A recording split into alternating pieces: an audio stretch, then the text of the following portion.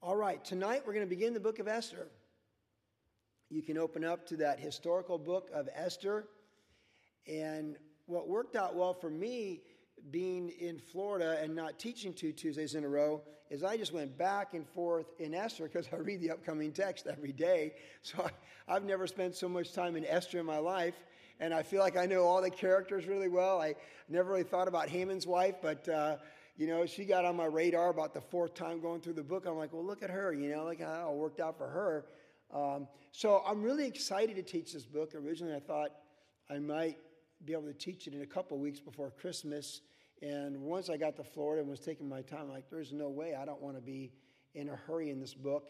So we'll be in this book for at least 3 to 5 weeks and take our time because it's a fantastic story of God's faithfulness. It is the one book where God's never mentioned directly in the book. It's pretty fascinating that way. It's the book where, in a sense, God is silent in speaking, but he's very evident in working if you're looking for him working. And it's a book where he is working behind the scenes.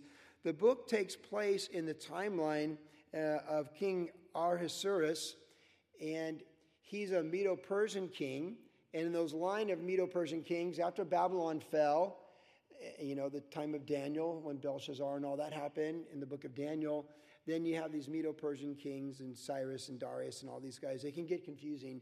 But Ahasuerus is the king at this point. He reigned from 486 BC to 464 BC. So he had a reign of 22 years. And think about how we looked at all those Israel kings in the north, all those Judah kings in the south. So we have a pretty good feel. 22 years is the, Y2K, right? That's us. When, where Y2K was going to happen in the year 2000, and then here we are now. That's about that timeline. So it gives a good reference point for how long this man was king. At the time of the story of Esther, it's a pretty much exactly 583 BC when the text is introduced to us tonight. We have exact numbers on these things from Babylonian records, Medo-Persian records, and biblical records, so it's easy to pin these things down.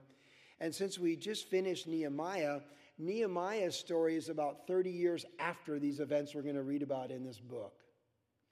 But since we finished Ezra before Nehemiah, I can tell you that Zerubbabel is before this, and Ezra, his return with his couple thousand people, is right about the same time. So it gives us our timeline. So in that post-captive world of Israel, the Jews coming back to their promised land after the 70 years of captivity in Babylon, that first wave of almost 50,000 came with Zerubbabel. Then another group came with Ezra a little bit later. That's the time of Esther in the Medo-Persian Empire there in Iran, modern Iran. And then that last group came, you have Nehemiah going back about 25 years later. So it gives us an idea where the story sort of lands in the sequence of events. And that's our background to the book. And we pick it up tonight in chapter 1, verse 1. Verse 1, and introduction of the king and Queen Vashti and all these events that paved the way for Esther to come on the scene.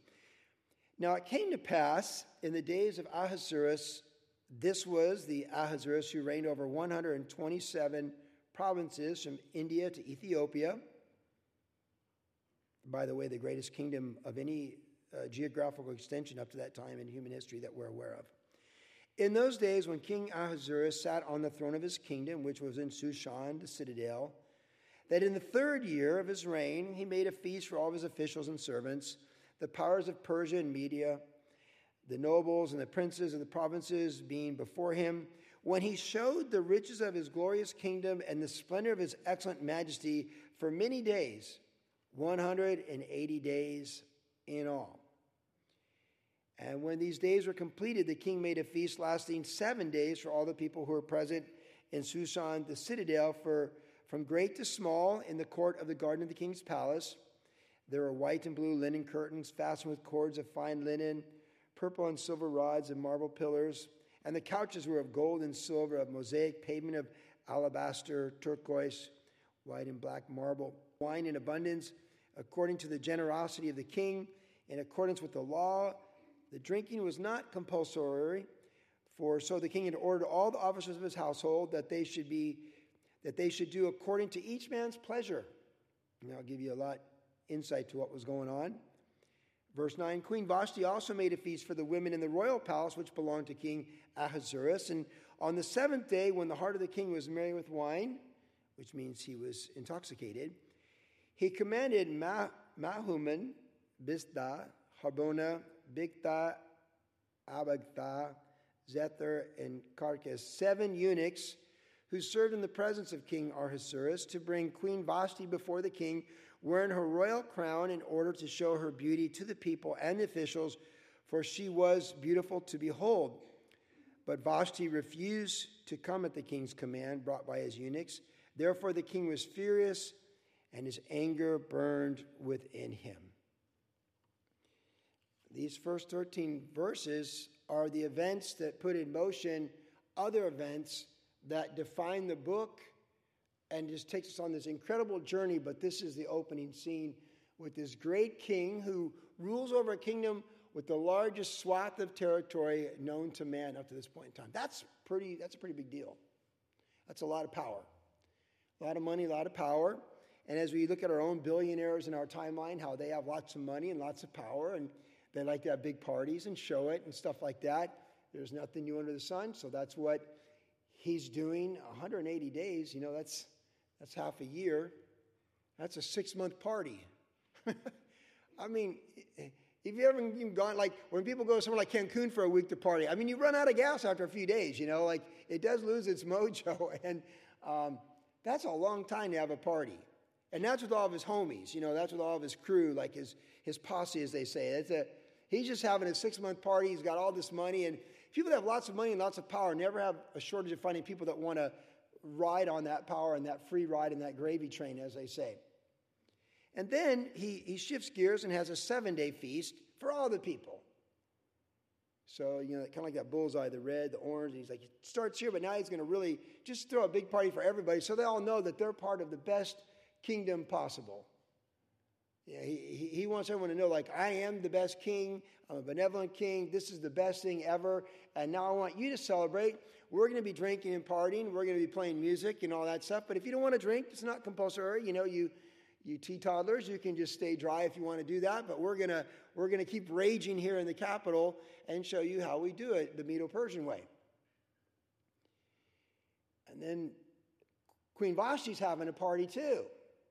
So the queen has a party for the women. So the men over there having their party, and the women are having like their women's event, Medo-Persian style, whatever that looks like. And they're just doing it. And it's all one big happy party in the Medo-Persian Empire.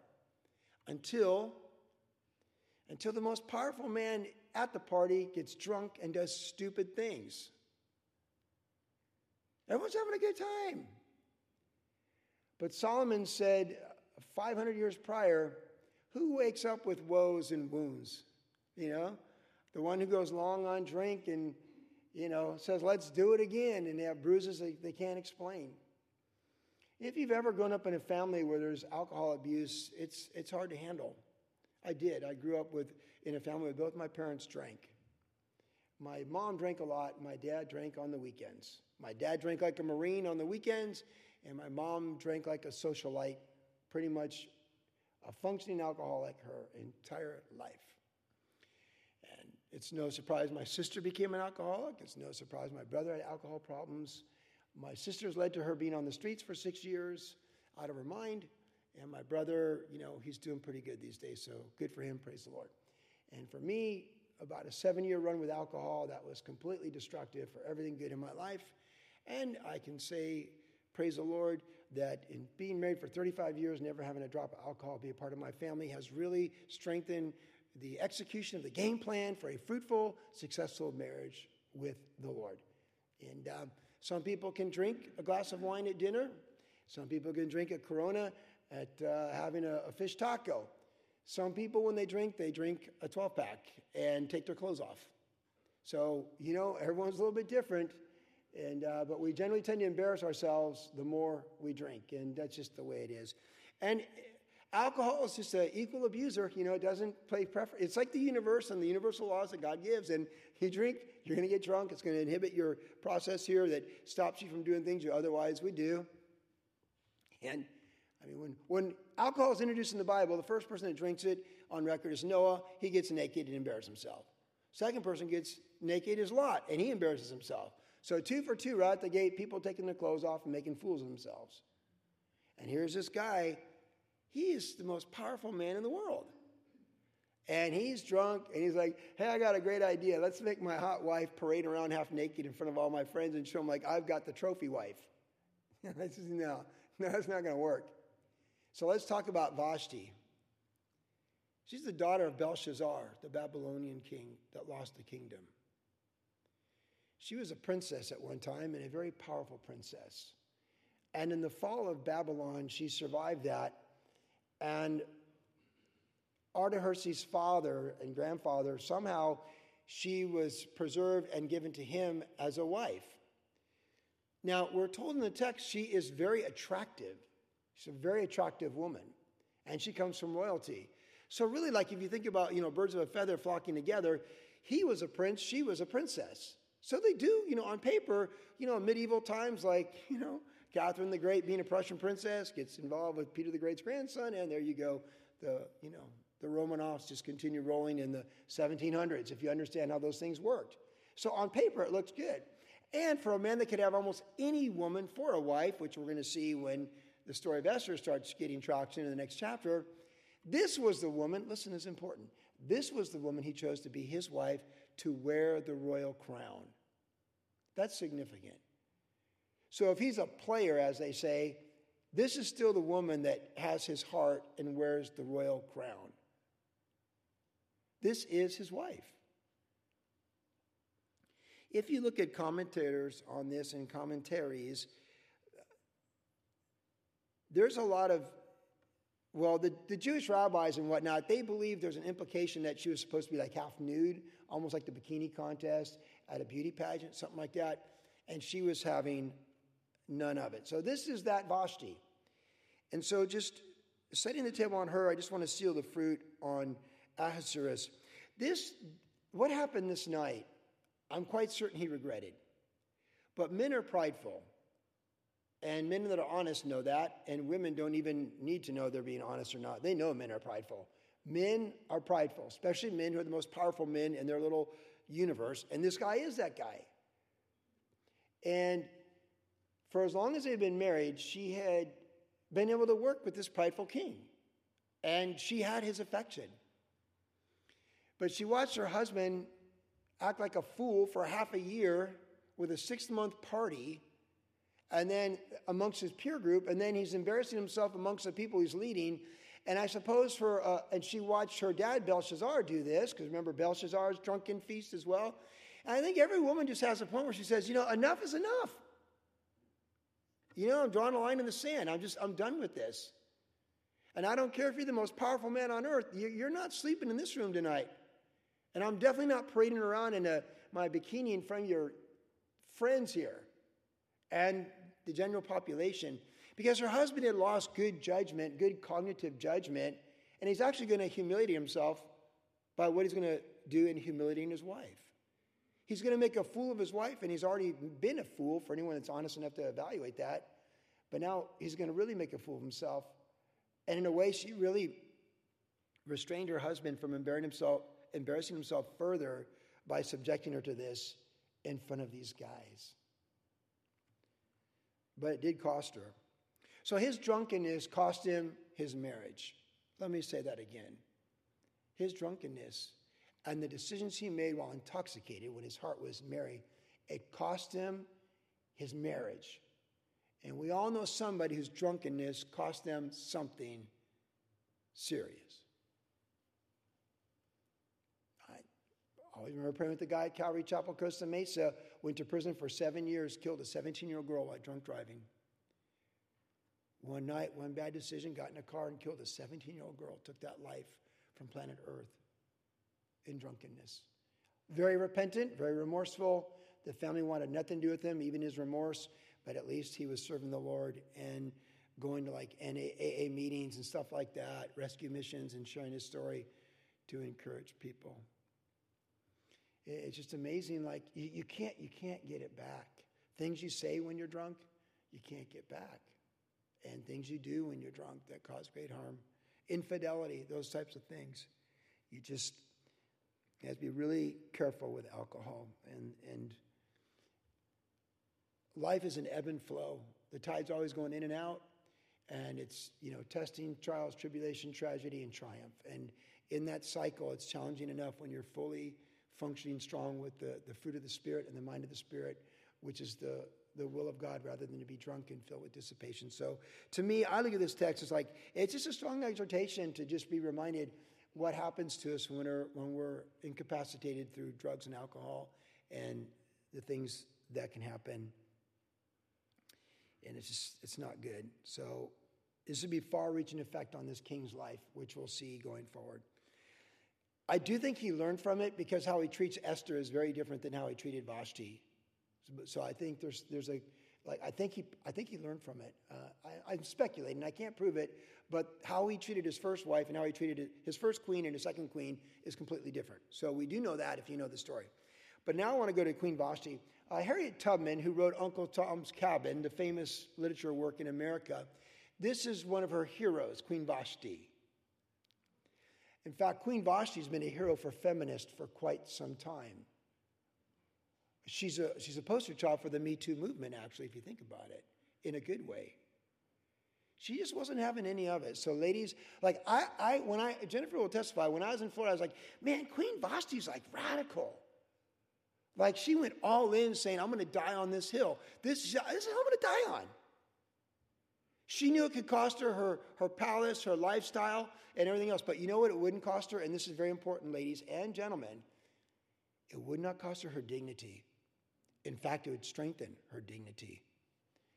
There's a lot to be said to wake up and look at yourself in the mirror with nothing but knowing that you've a woman or a man of honor and integrity, and to thy own self be true, as Shakespeare said in the play Hamlet.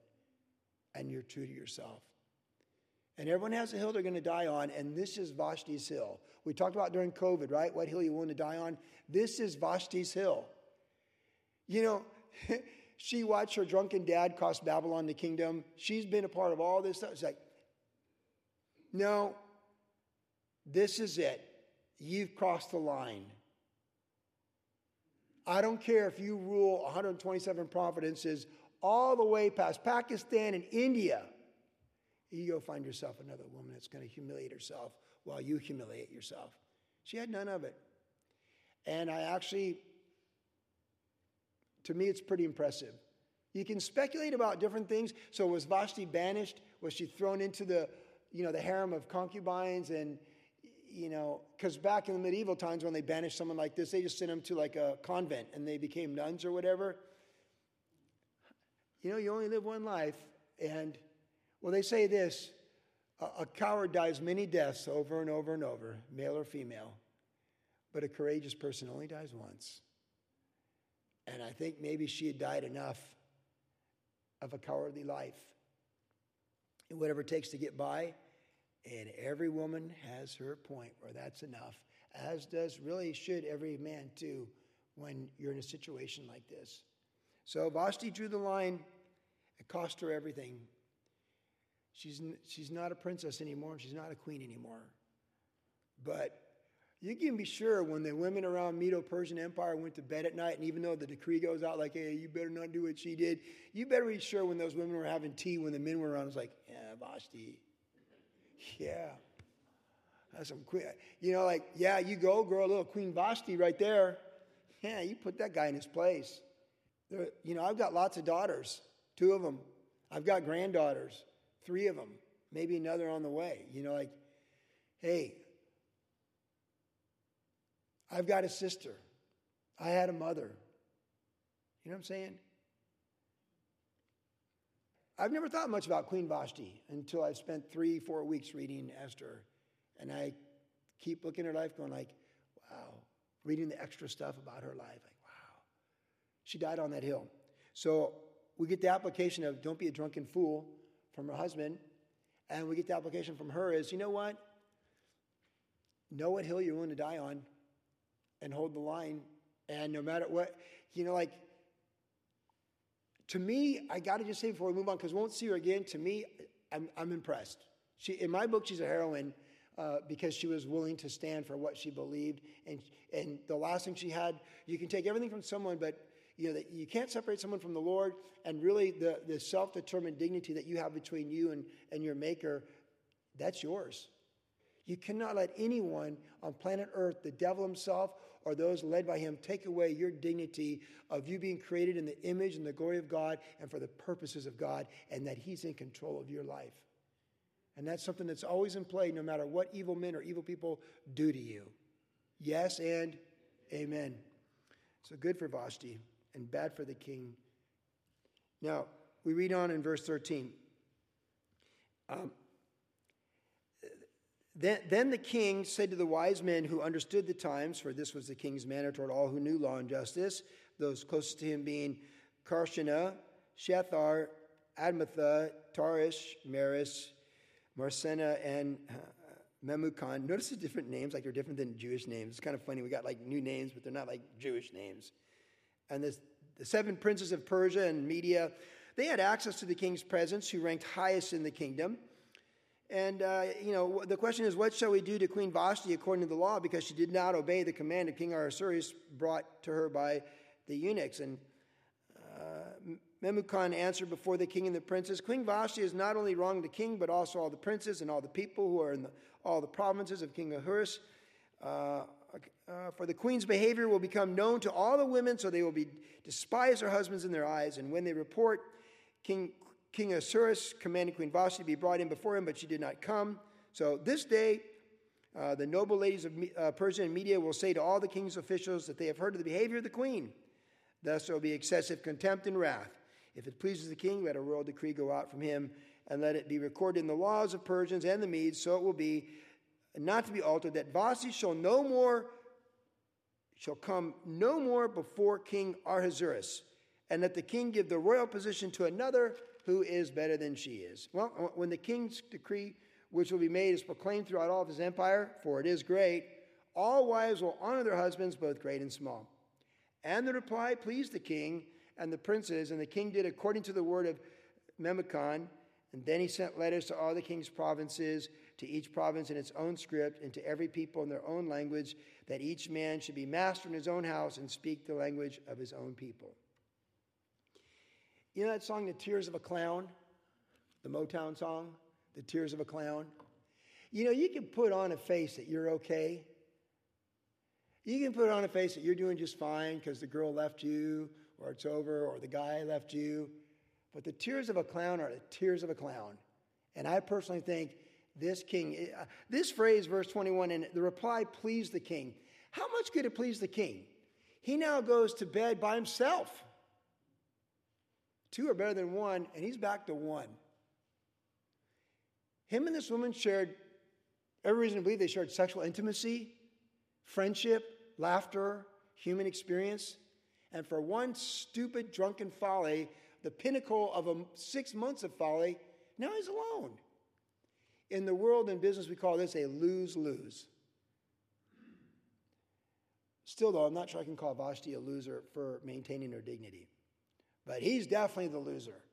Oh, you can fire your wife, and many men do, unfortunately, as some of you already know. I mean, you're not off the hook with the Lord for it. And whatever the problems were that led to you losing your wife, you're just going to lose the next wife if you don't learn from it, right? I mean, that's, that we've seen that. You see people sometimes people get married for a lot of different reasons over and over. It happens. In my brother's case, it was repetition of the same things. That's why he's so committed now to his 3rd wife and all the challenges they face, because he just doesn't want to be the forever loser that way. He's told me, come hell or high water, I want to finish strong on this one like a good Catholic. That's how my brother's approaching it. And his wife requires a lot of extra attention. And now they're taking care of her parents that require a lot of extra attention. But my brother's like, he's determined to learn from that. It pleased the king. How can it please any man to replace a woman that stood by your side to your own benefit, to benefit you, and was gorgeous? Even if she wasn't that nice, that's possible. Even if she was spoiled, that's possible too. You're still alone. And you still committed yourself to that woman. You let her wear the throne on her head that says, I am the king's wife. You entrusted her as being, in God's decree, the two become one. You entrusted her with being that person in your life, the most powerful man in the world, and now it pleases you to put her away. Let me tell you something about this story. It would be 4 years before he put the crown on Esther's head. Oh, it's just one chapter in your Bible. But if you're paying attention, it's 4 years. His drunken mistake on one night. Well, when you're rich, you never really know who your friends are, right? You always have people who want to be with you. So if you're the most powerful man, you can make women sleep with you. But do they love you? The greatest craving that we all have is to be loved, sincerely, truly loved. That's why we love love stories. That's why you older people cried when we watched the movie Love Story in the 60s, right? That's why we love love stories. And, the deepest craving we have is God is love, and he made us to love him and to know love and be loved. And between a man and a woman, that is that pinnacle where you experience things that are just so precious that God designed outside of time, space, and matter. And he lost it all. And I just read this phrase, that it pleased the king. Like, how?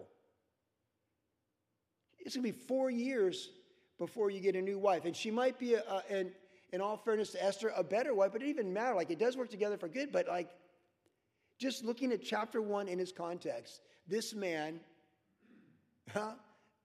you can have all the power in the world, but you cannot make a woman love you. In fact, she can very much despise you by self-determination. Even King David knew that with Michal. So, on top of that, in between chapter 1 and chapter 2, King Artaxerxes decided to expand his empire, and he went and picked a battle with the Greeks, a big battle with the Greeks, and he lost. So the guy that was always a winner fired his wife, and went and picked a huge war and battle with Greece, and he lost. That's what happened in the 4 years. We might call it the intertestament period for this king. Between chapter 1 and chapter 2, 4 years without a wife, and trying to expand his kingdom. The guy's got it all figured out. We might say the stock was dropping, and there was a big sell-off and was selling short, if you follow me. Hey. Lose. But like I said, I think as we get deeper into this book, we see that it seems like he got smarter. History says he's a pretty irrational person, like up and down, but he makes better decisions in the book as we go. Now, chapter 2, and we're doing 2 chapters tonight. After these things, when the wrath of the king Ahasuerus subsided, because even the most angry man or woman eventually does subside their wrath and think like, what did I just do? He remembered Vashti, what she had done, and what had been decreed against her.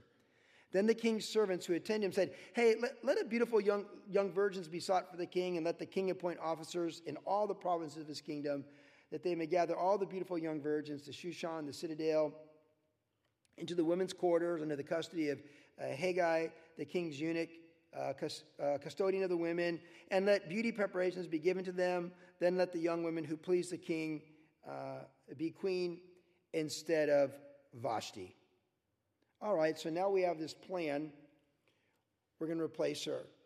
But people are not that easy to replace, right? Like, we understand that. If you lose a loved one, you don't just replace them. Like, when people lose children, people say, oh, you can have more children. It's not like that. Everyone's unique, right? You can lose a job, but if it's a job you really like, then you lose the job and you get another job. It's like, it might pay better, but it might not be this. Like, things always change. Everything's always changing. Here in America, we change presidents every 4 years. We change our government every 2 years on a federal level, right, with the midterms. Things are always changing.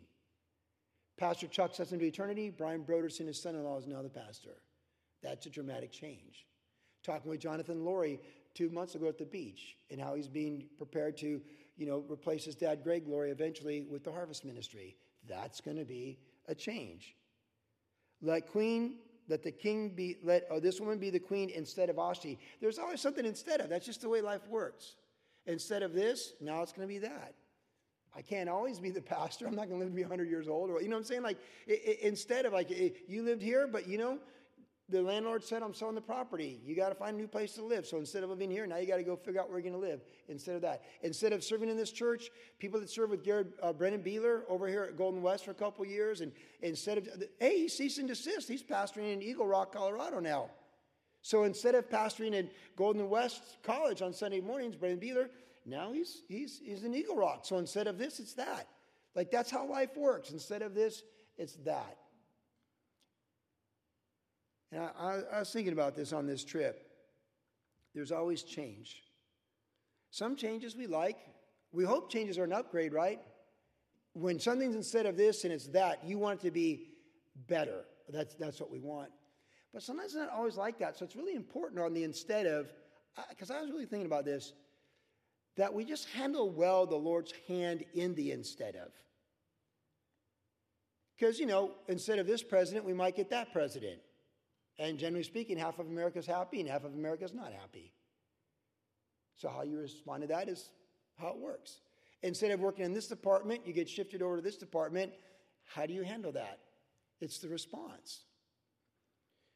About 6 weeks ago, I was reading on Abraham. I read through Genesis and reading about Father Abraham and the son of promise, Isaac. And then you read that sad chapter where Sarah dies and Abraham wept. And then you read that Abraham married Keturah. He had a second wife. So for Isaac, the son of promise, instead of mom Sarah, who's in the Hall of Fame in Hebrews 11, he gets Keturah. Instead of being the only, son, if you will, you had Ishmael, the other brother. Now, Father Abraham's producing a whole baseball team with Keturah. You read the genealogy through Keturah, it's like a baseball team. And he just kept having kids. So his mom couldn't have any children except him, the son of promise. Dad loses her. He's older. He's like, hey, this is what I'm going to do. I'm going to remarry. Really, Dad? I don't know. I've met Keturah at dinner. I'm not sure. You sure about this, Pop? Yeah, I'm sure. This is the woman I want to marry. And okay, Dad. And then this kid, hey, Isaac, meet your new brother. Yeah, okay, Isaac's 40, 45. There's, 1 year old. Yeah, my new brother, a half brother. And it's here's another one, and another one, and another one. Instead of your mom, it's Keturah. Instead of you and your dad and half brother Ishmael over there across the sand dunes, it's all these kids. Isn't that the way life works? You can't, life happens. Human beings live. They make more human beings. It's the way it works. That's just how it works. And when they're tired of human beings, they have dogs that they treat like human beings. And cats. Spending time with Barbie, she's the new cat lady. And let me tell you, those cats, they're and all of her little friends, they start talking when she comes home. You just got to handle it well. Thinking how Vashti's out and someone else is coming in, that phrase instead of really got my attention. Instead of means it's something different than what you knew. It's something different than what you had. And it says, let's invite the Lord to be over instead of. And let's make every new instead of a positive experience by how we frame it through faith, obedience, humility, and Christian character. Let's make the instead ofs, though everyone's going to have an opinion of Esther versus Vashti 4 years later, let's not even go there. Let's just think about how we see this for good and how it impacts our life and how we're part of solutions when it's instead of that, which we knew and understood. Now it's this, which maybe we don't understand. Let's look at every instead of as opportunity to shine for the Lord. As we saw in the Sermon on the Mount, let your light shine before men like a city on a hill. So there's an instead of coming, and here we go. And that pleased the king as well, and he did so, right? This thing pleased the king, and he did so. So, okay, all right. Well, it is a step forward from folly. So in Shushan, verse 5, the citadel, there was a certain Jew whose name was Mordecai, the son of Jair, the son of Shimei, the son of Kish, a Benjamite. Kish had been carried away from Jerusalem with the captives who had been captured with Jeconiah, king of Judah, whom Nebuchadnezzar, the king of Babylon, had carried away. Of course, we read all that in 2 Chronicles. And Mordecai had brought up Hadassah, that is Esther, his uncle's daughter, for she had neither father nor mother. The young woman was lovely and beautiful. So we see on physical appearance, She was very attractive. We know from the story she had a beautiful heart too, which is more important. Charm is deceitful and beauty is vain, but a woman who fears the Lord, she shall be praised. When her father and mother died, Mordecai took her as his own daughter, and so he raised her. So she was orphaned, but she had relatives. So it was when the king's command, verse 8, decree was heard, and when many young women were gathered at Shushan, the citadel, under the custody of Haggai, that Esther also was taken to the king's palace in the care of Haggai and the custodian of the women. Now, the young woman, that is Esther, pleased him, and she obtained his favor. So he readily gave beauty preparations for her besides her allowance, and then 7 choice maidservants were provided for her from the king's palace. And he moved her and her maidservants to the best place of the house of the women. Esther had not revealed her people or her family, for Mordecai had charged her not to reveal it. And every day Mordecai paced in front of the court of the women's quarters to learn of Esther's welfare and what was happening to her. Each woman's turn came to go into King Artaxerxes, and after she completed 12 months of preparation, all your preparation impressed the king, according to the regulations for the women, for thus were the days of the preparation appointed, 6 months with oil of myrrh, and 6 months with perfumes and preparations for beautifying women. Thus prepared, each woman went to the king, and she was given whatever she desired to take with her from the women's quarter to the king's palace. In the evening she went in the morning she returned to the second house of the women, to the custody of Shaggaz, the king's eunuch who kept the concubines. She would not go into the king again unless the king delighted in her and called her by name. Now, when the turn came for Esther, the daughter of Abihail, the uncle of Mordecai, who had taken her as his daughter, to go into the king, she requested nothing but what Haggai, the king's eunuch, the custodian of the women, advised. And Esther obtained favor in the sight of all who saw her. So Esther was taken into King Artaxerxes into the royal palace in the 10th month, which is the month of Tebeth, in the 7th year of his reign. So see, there's the 4-year gap between Vashti and Esther, in the 7th year of his reign. The king loved Esther more than all the other women, and she obtained grace and favor in his sight more than all the virgins. So he set the royal crown upon her head and made her queen instead of Vashti. Then the king made a great feast, the feast of Esther, for all of his officials and servants, and he proclaimed a holiday in the provinces and gave gifts according to the generosity of the king.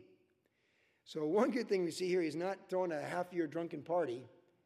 This is feast number 4, and it would seem he's wised up from the failures and the folly of the 3 other feasts. Of course, Vashti's feast was one of those 3. And he makes it in honor of his new wife, the Feast of Esther. You know, sometimes you do need a second chance in life, right?